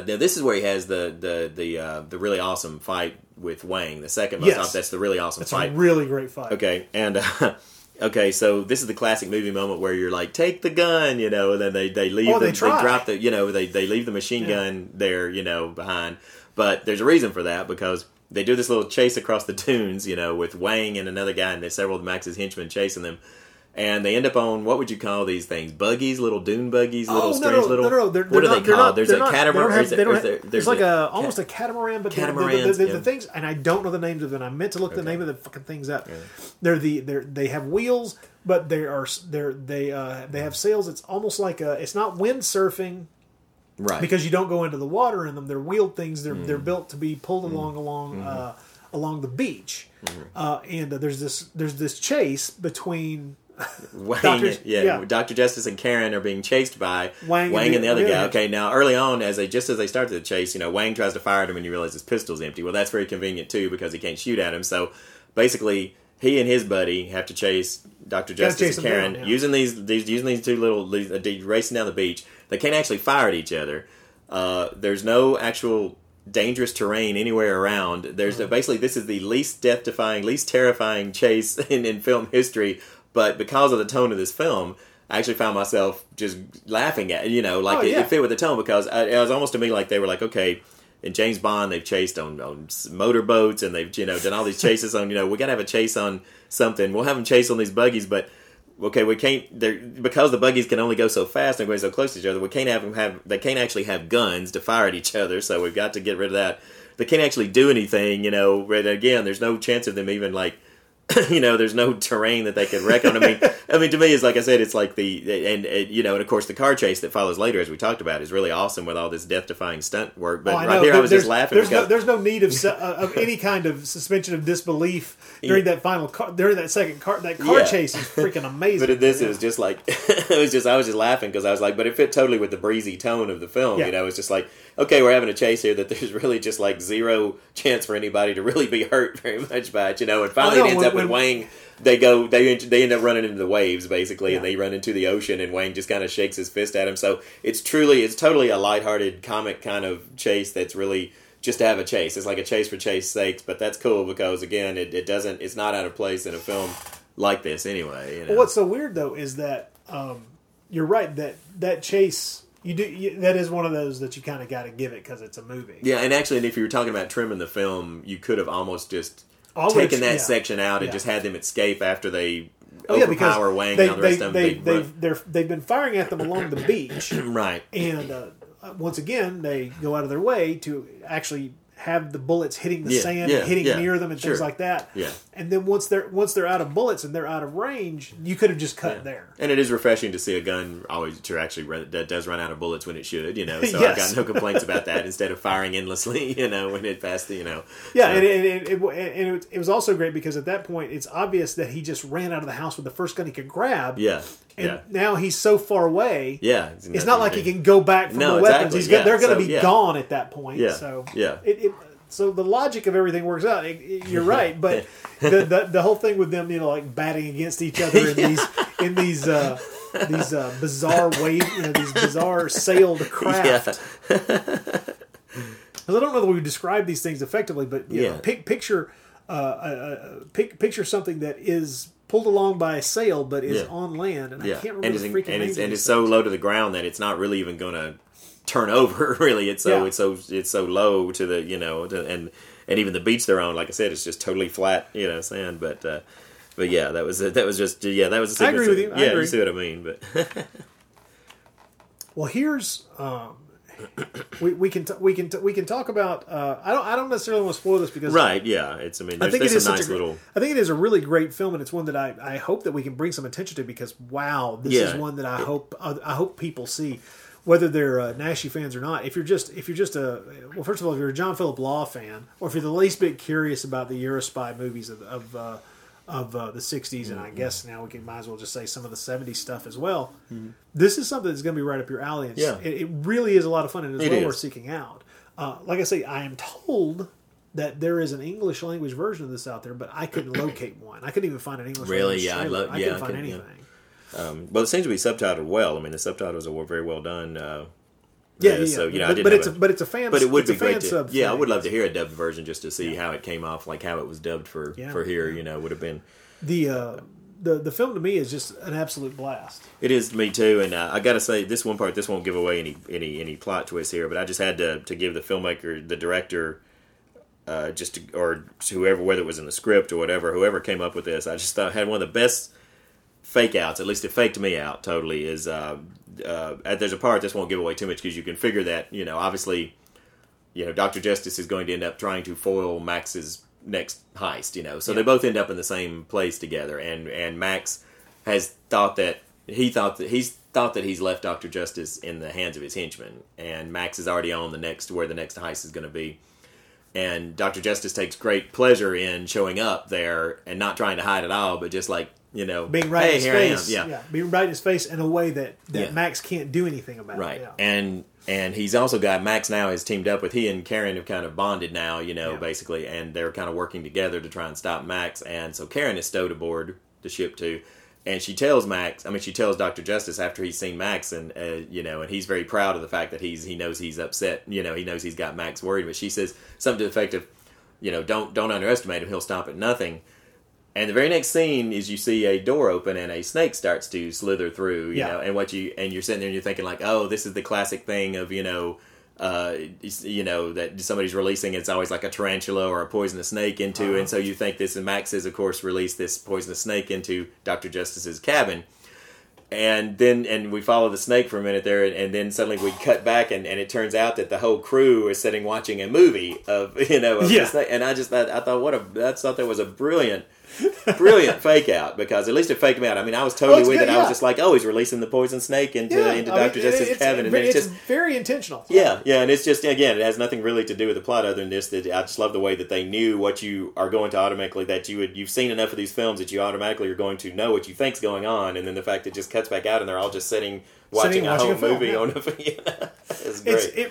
There is so much to praise in this movie. Yeah. I was kind of stunned, honestly, when I looked it up on IMDb, and the rating for it on IMDb is like a 4.2 or something like that. You know, it could be one of those cases where I think a lot of times, I think sometimes people go into a movie when they've seen so many films of a certain genre that maybe they just, you know, I mean, I have no idea who's putting these ratings up here, but I figure if they're delving this deeply into watching this film, they're probably European film fans, or they're probably people who are used to watching. They've probably seen 1 million Euro spy films, and maybe to a certain point, like, you know, maybe they just go into it a little bit thinking they've seen it all at this point, and maybe not really taking it on its own merits. Because, to me, I mean, you and I, of course, we had no idea what we were getting into. We knew nothing about this film. And I just found it an incredibly enjoyable experience. I just found it just a lot of fun. I mean, this is definitely a film I can see myself, watching again from time to time. This is a movie that I will probably end up showing other people. Yeah. Just because, I mean, I know for a fact that I have friends that will enjoy that. They would enjoy the hell out of this movie. Mm-hmm. Oh yeah. Well, on that note, what did you end up giving it on the 1 to 10 scale? I'll give it a 7. I'll give it a 7 on that. Really? Mm-hmm. Okay. Mm-hmm. I ended up giving it an 8. I enjoyed it that much. I can see that. Yeah. I was going a little back and forth between a 7 and an 8, and on the rewatch while I was sitting and making notes, after watching it a second time, I was like, no, man, this is too damn much fun. I mean, this is a complete blast. Yeah. I enjoyed this the whole time. And like I say, the only downside to it, to my mind, really, is just maybe it could just be a little bit shorter, not much, because I got to thinking about it as I had the idea of it could be a little bit shorter. I started thinking, well, what would I trim? And it's like, maybe I would trim that chase on the beach like we were just talking about. Yeah. And maybe just like tighten up a few scenes every now and then. Yeah. But then I think about, well, I wouldn't want to eliminate any of the cool ass dialogue from Max, because all that's really neat. Yeah. And, the dialogue's another thing too. I mean, the dialogue is really solid in the film, and like I said, the great scenes there where you've got the dual characters of Max and Dr. Orwell and their interactions and their scenes with Dr. Justice are a lot of double kind of meanings to things that can make you either believe one thing or another. We don't want to give away too much because it's part of the twist there, but it's, again, when you go back the second time and you watch them, you realize how clever the dialogue is in being the things that you could read two different ways, depending on what you think is going on. Well, another thing to praise about this film is it's shot on a lot of amazing locations. Yeah. I mean, they apparently even went to Colombia to shoot the sequences that take place in Colombia. Yeah. Which is bizarre, which means they really had a budget for this thing of some decent amount. Yeah. And the final act takes place in this really amazing castle. I'm not sure where the hell the castle was. I'm assuming it's somewhere in France. But it's just absolutely it's one of those films that I'm sure some of it was shot on sets, but they're very well matched, and all the location work is amazing. And there's a part of me, there was years ago when they started putting a lot of Euro crime films out on DVD back about, I don't know, the early 2000s. There was one that came out that was, and now I can't remember which one it was. I think it may be like 38 Special Squad or something like that. I cannot remember. This upsets me that I can't remember which one it is. But it was a solid movie. But the standout thing in the movie, and I showed my girlfriend at the time, I was watching it and she came home from work, and I said, I got to show you this one scene in the movie. And it's this astonishing, not really a car chase. It's a cop gets in a car. He realizes he's got to be someplace that's completely across town, as fast as humanly possible. And it's not a chase so much as you're watching this cop drive like a fucking maniac to get to where he thinks he needs to be. And that section of the film is like no other section, no other part of the film. It's just standout. It's one of these things. At one point, he's like driving onto a train, onto the flat, a couple of flatbed cars of a train to get where he wants to go. And it's just, I mean, you just sit there with your eyes bugging out of your head. And it's kind of disconcerting because it doesn't fit the rest of the movie, but it's still amazing. But the car chase, that astonishing car chase in this that takes place in Colombia, fits the film and is even more impressive for all of that. It is really great. Yeah, I really liked it. It's a blast of a movie, and it's one that I would recommend. If you're a James Bond fan, if you're a person who's watched every James Bond movie multiple times, and you you've delved a little bit into other kinds of Eurospy stuff or no Eurospy stuff at all, this would be a pretty good place to start. This would be a movie I'd be comfortable handing to you on a DVD-R and saying, check this out and have fun with it. Yeah. Think of the Roger Moore era Bond stuff and try this. And I think people get a kick out of it. I think it's a blast. I think so. I think it is too. I gave it. Yeah, like I said, the 7 I gave it is a very, very high, very strong one, very highly regarded, very, very highly recommended. So hell of a good movie. Good movie. Yep. All right, folks. Well, listen, we're going to take a quick break. We will come back and we will discuss. We'll see what we got in the mailbag. We'll discuss what we're doing next month, and then we will talk to you about a few other things too. Yeah. Are you tired of the same old pop culture podcast? Do you listen to those other podcasts and think to yourself, why don't they talk about the things I'm interested in? Hi, I'm Reverend Scott, and when I want to listen to a couple of guys with their appendages on the pulse of pop culture, penis, I listen to the Are You Serious podcast. Hear news about politics and religion where hosts Chris and Frank ask the tough questions. If you woke up with a cock in your mouth, would you take it or leave it? Yeah, exactly. How big is the cock? You'll hear entertainment news about your favorite movies and TV shows, plus plain old wholesome discussion about the lives of Chris and Frank. I mean, now I am like tattooed. It's weird. It's like I guess I should explain what I got. Yeah. It's 3 swastikas. Each one interconnected to look like a smiley face. And on my left arm is cock and balls. And you notice I looked at my right arm when I character from an old Disney film. It's a prequel to Song of the South. Exactly. I have it's called Song of the Cock and Balls. It sounds like this. So when you think pop culture podcast, remember this. What's that thing between the dick and the asshole? The Are You Serious podcast on iTunes or areyouseriouspodcast.com.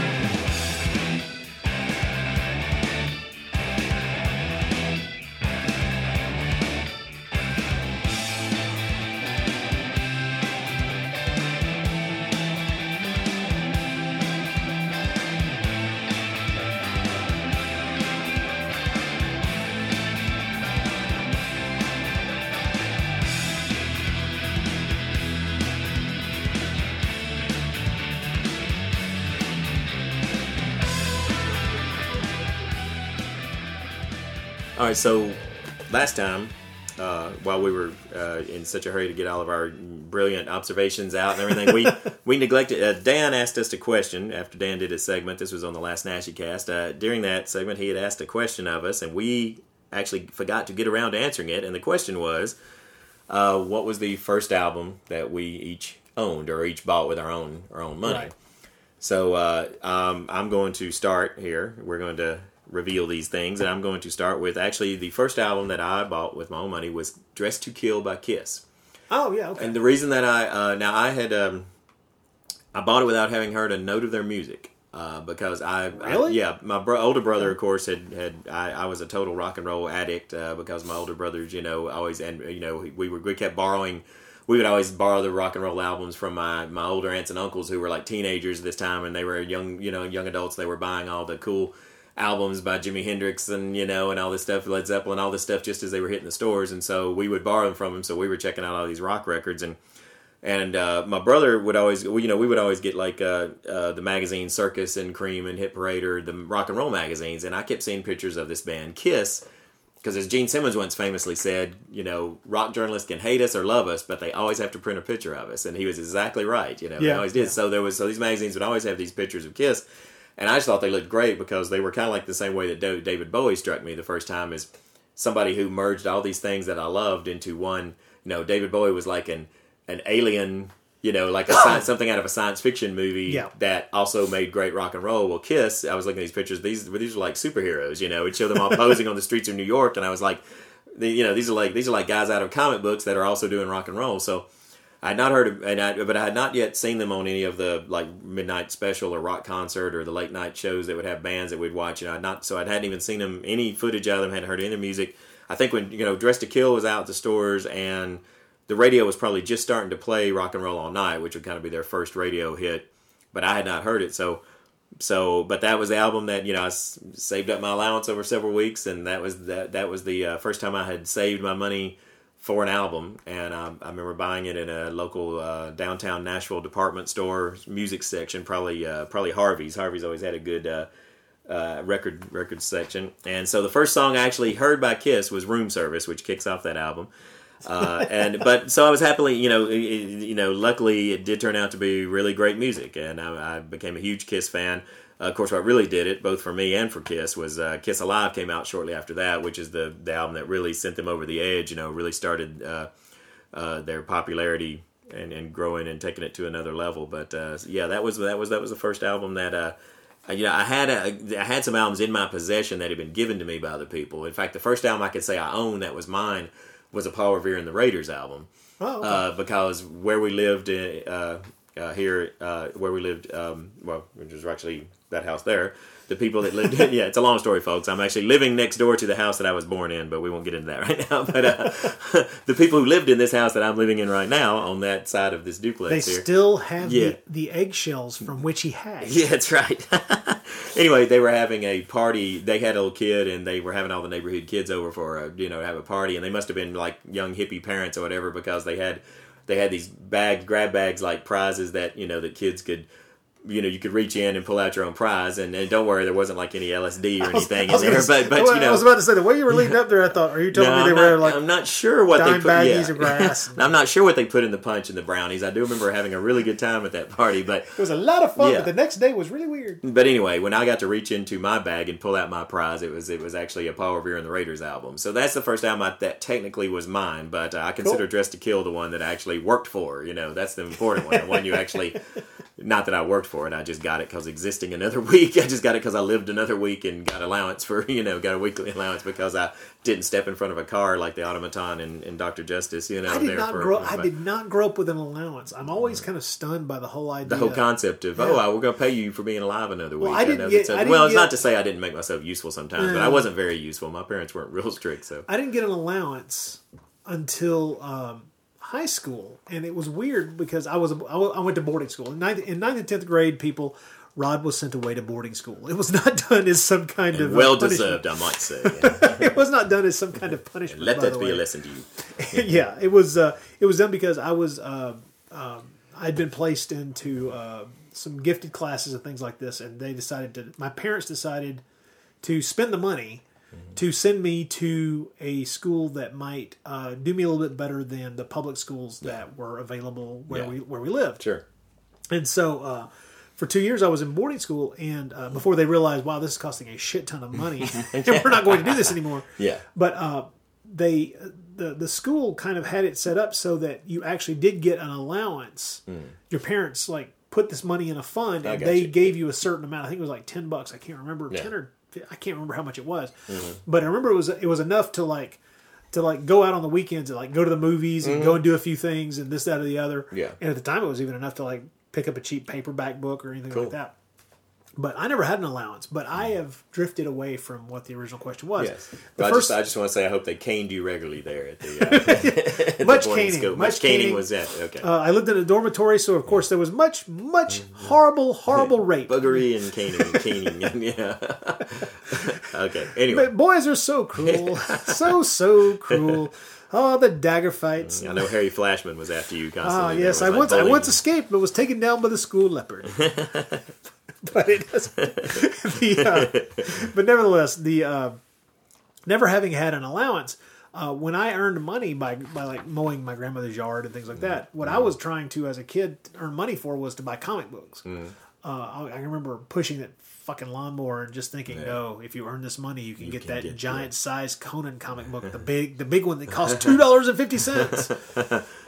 So when I finally bought my first album, I can't remember if I had any other albums before this one. Yeah, I know I had some 45s, but the first one I bought is, and I think I've talked about this on the podcast before. I bought Elton John's Greatest Hits.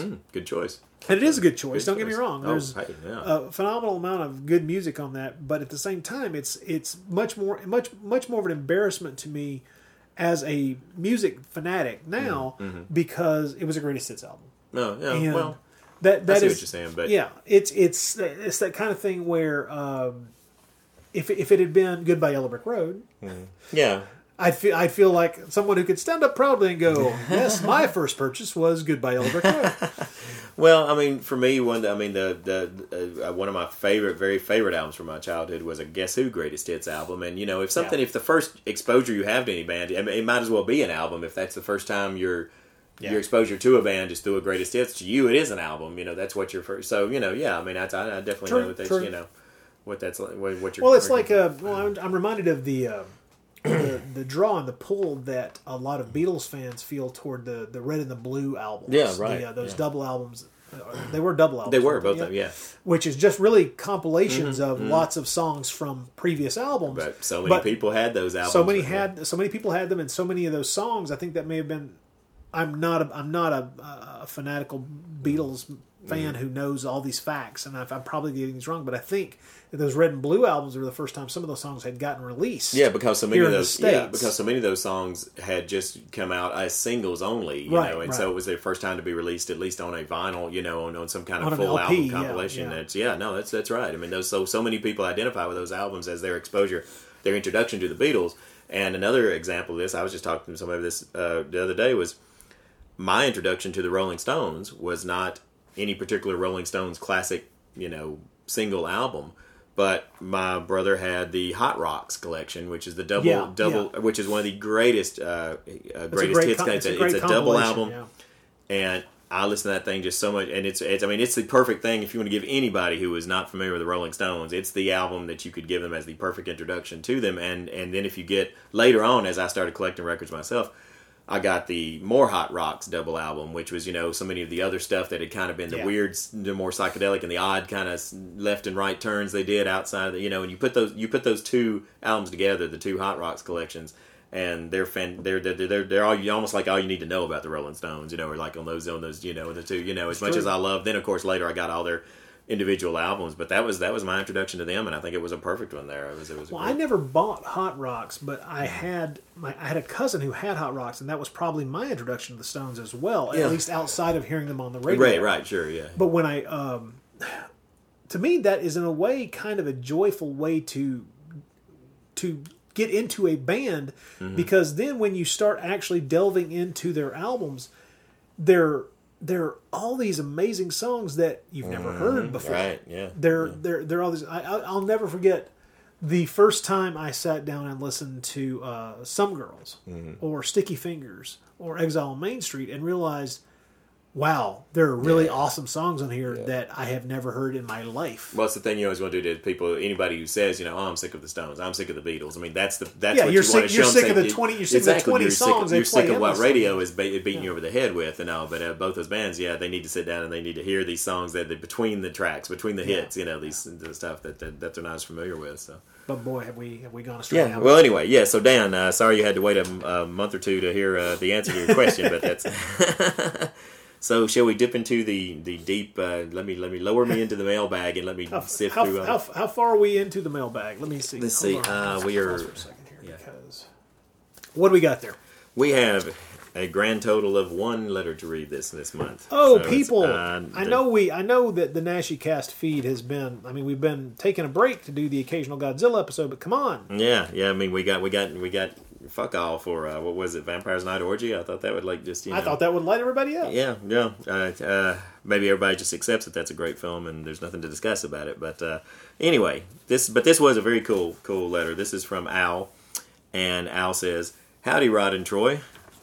My name is Al, and I'm writing to you from northern Italy. But before moving here, I lived in Murfreesboro, Tennessee for 19 years. So that explains the howdy, when you first hear... Wait, he's living in Italy. Northern Italy, and he says, howdy, but this is why, because he's actually from our own Tennessee here. He says, before moving here, I lived in Murfreesboro, Tennessee for 19 years, so we were practically neighbors. Wow. He says, I've been a fan of giallo movies for years, and I discovered Paul Naschy a few months ago when I saw Blue Eyes of the Broken Doll. A little Googling and clicking led me to NashiCast, and soon enough, I was seeking out more and more of Naschy's films. While the special antenna has helped me out a lot, last week I decided I just had to have certain ones on DVD, and they arrived today, see enclosed picture.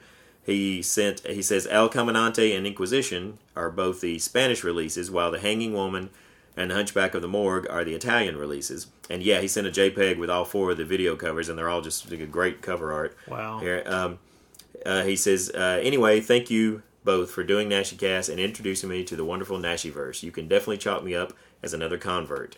And then actually, Al and I exchanged a couple more emails because he sent another email basically saying that when we did My Friend the Vagabond, and I made the little joke about how the Vagabond looked like Uncle Don Clark, that's in my band, that I'm in band in the Secret Commonwealth with. Well, as you might figure, Al living in Murfreesboro as long as he did, he actually knows Uncle Don very well, and so he responded to that, saying after he heard that in the podcast, he said, "Hey, I know Uncle Don." So yeah, it's man, I hate the fact that we were all in Murfreesboro at the same time, and he would have loved coming over to Jack's and watch if he was a Giallo fan and into obscure films like that. But it's interesting that he had to move all the way to Italy to discover us there. But that's cool though. But yeah, thanks a lot, Al, and thanks for sending that. Yeah, I'm jealous of these. Thank you very much. Mm-hmm. I would love to know why he's in Italy now. Yeah, I know. He's that's how he did end up there. Would be an interesting story. Al, and, when and if you hear this, write us back, or maybe we should just reply to his email. What are you doing in Italy? Yeah. Or if you can't tell us, please don't kill us if you can't tell us. Could be some super secret Dr. Justice style thing. Who knows? And now I also want to ask Al, are these releases, these 4 DVDs, these 2 Spanish ones and 2 Italian releases, are they subtitled? Or now, living in Italy, you probably understand the language, but I'm wondering if any of these are subtitled. I'd be really interesting to know if any of these are English subtitled, or if you've just watched them and if you speak both Spanish and Italian. But anyway, yeah, thanks. Very cool. Thanks for the message there. Oh, I would just like to say that is all we have in the mailbag, but I would like to point out that our dear friend Elena decided that it was going to be fun to rub our nose in the fact that today she was on the phone and spoke with Eugenia Martin. Oh wow! I'm trying to find the email from her because she just decided to mess with me about it, or to mess with us all about it, and she was calling up to talk to Lone Fleming and ended up speaking with him. And I was just like, what the hell? Why? Damn it! Why do I end up knowing about this stuff but not being being so powerless to so helpless to being so helpless in the face of all-encompassing evil. But she living in Spain, her she's opportunities. Got connections, man. She's got Well, yeah, I sent her back an email. She hasn't replied yet. I just wanted to know whine about the fact that we living here in the States only get to meet famous music stars, and so that's just what we get to do, Elena. We get to hang out with rock stars. Yeah, I know. Like I know. It's like I just I shared a latte with Jack White just the other day. So that's the way it goes. That's what it was just an everyday thing. It's I can't wait for Mick and the boys to come back into town. That was cool when our buddy shanghaied Mick Jagger out at the Parthenon. Yeah, exactly. Yeah, that's awesome. Yeah. He posted about it. A friend of ours, when the Rolling Stones were in Nashville recently, a buddy of ours found out through some music connections. Well, what it was he had a friend who was driving Mick Jagger's limousine. Is that what it was? Yeah, his friend was Mick Jagger's chauffeur while he was in Nashville here. And he got the cue that Mick was visiting the Parthenon to get a look at it. And so he darted out there, and sure enough, he ran into Mick Jagger and, of course, his bodyguards coming out of the Parthenon. Yeah. And just walked up to him and asked him to sign his vinyl copy of, what was it, Sticky Fingers? Yeah. Mm-hmm. And Mick said sure, and they signed it for him, and they stood and chatted about museums for a while. And it's just like, that's the kind of thing that happens here. It does. Well, I know Keith Richards, a couple of days after the concert, was showing off the rare guitar that he had bought while in Nashville. So more than likely he went to Gruen's, as they usually all the musicians do. It's one of the things you got to do is go to Gruen's Guitars and buy something priceless, and so he did apparently. So, oh Lord, let's stop name dropping before we get too heady. Folks, we want to thank you once again for joining us. Remember, you can write to us, as do other people, usually more than just one person. But you can write to us at nashicast@gmail.com. Give us your thoughts, comments, opinions, curses, whatever you would like to.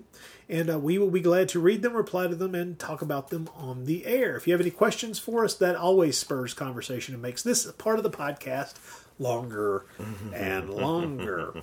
So if you don't want us to go away, if you want the show to just stretch on and on, send us these. One way to do it is to write us long and lengthy letters. And boy, will we go into depth. We will go into depth. So depth and debt on your behalf. Tell me about that. So we need to. Oh yeah. So what we're going to do is we're going to do next month we'll be doing another Naschy cast. We're going to go from 1950 from 52 to 53 just immediately, right on the hard on the heels. Yeah. We're going to cover another Naschy film, actually another film in which Naschy has a fairly small role, and this one is a film that I have not seen, but Troy, you have. Just recently watched it. Okay. Because I wasn't actually sure if we were going to even do this film, so I decided to watch it anyway. And I guess really it was sort of on my recommendation that there's enough. This is worthwhile of being able to fit into our regular Naschy feed here. So true. So next month we're going to watch a film from the from what years? It's from the early 2000s. I think so, or the late 90s. Well, now I can't remember either the 90s or early 2000s. I'll have to. I cannot remember to save my life. But at any rate, we're going to watch Rottweiler, which I've heard some bad things about, and I've heard some okay things about. Right. So, but it was directed by Brian Yuzna, right?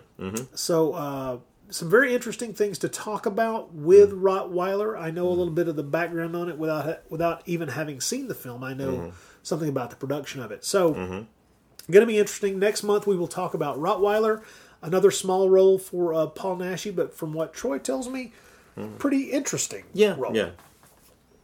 So that's next month. Month after that, we will be rolling back into the controversial kaiju cast. Well, controversial kaijus over on the Bloody Pit podcast. Right.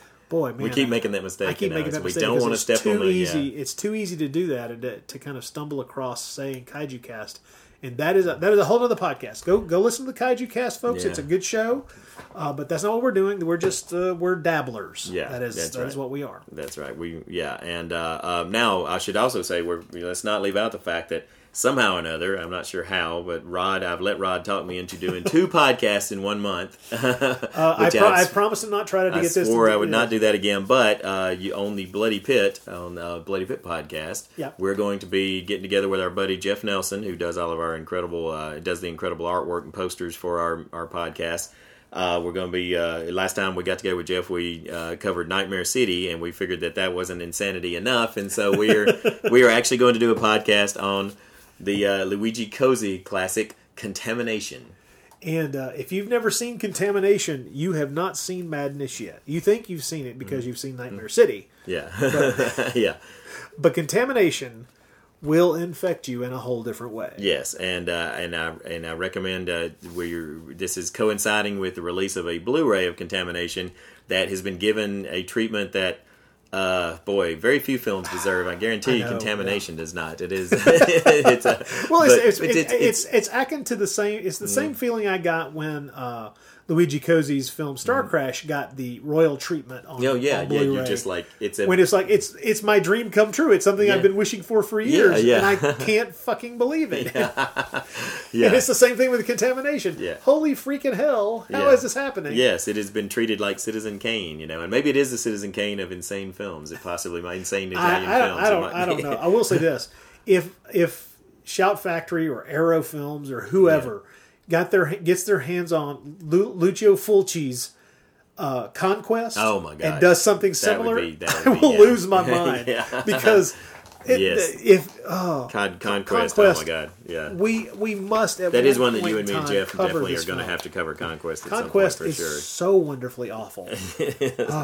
But yes, on the Bloody Pit feed, over on the Bloody Pit, if you'll pay attention over there, we will be covering Contamination here in a week or two, and. We've been having fun on the Bloody Pit, I have to say. Yeah, you got some great stuff coming out. Yeah, Mark Maddox and I sat down and covered Frankenstein Conquers the World, and then you and I got the Godzilla, Mothra, King Ghidorah, Giant Monsters All Out Attack podcast done, the controversial kaiju episode there, and then good Lord, then John Hudson and I sat down and talked about 2 gothic horror films from Antonio Margheriti. Is it Castle of Blood? Castle of Blood and Web of the Spider. Yeah. So, and that's other good Blu-ray news I guess you knew about the Barbara Steele set that's coming out soon. What Barbara Steele set? Yeah, there's going to be Barbara Steele films.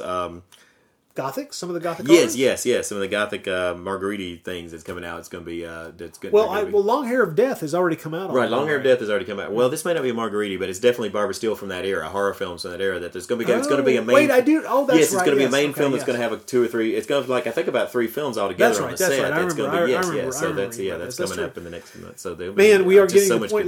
Like I say, I used to joke that once Star Crash came out on Blu-ray, I used to joke that wow, I have to be careful what I wish for. Oh, yeah. Because then somebody listens and holy shit, it appears.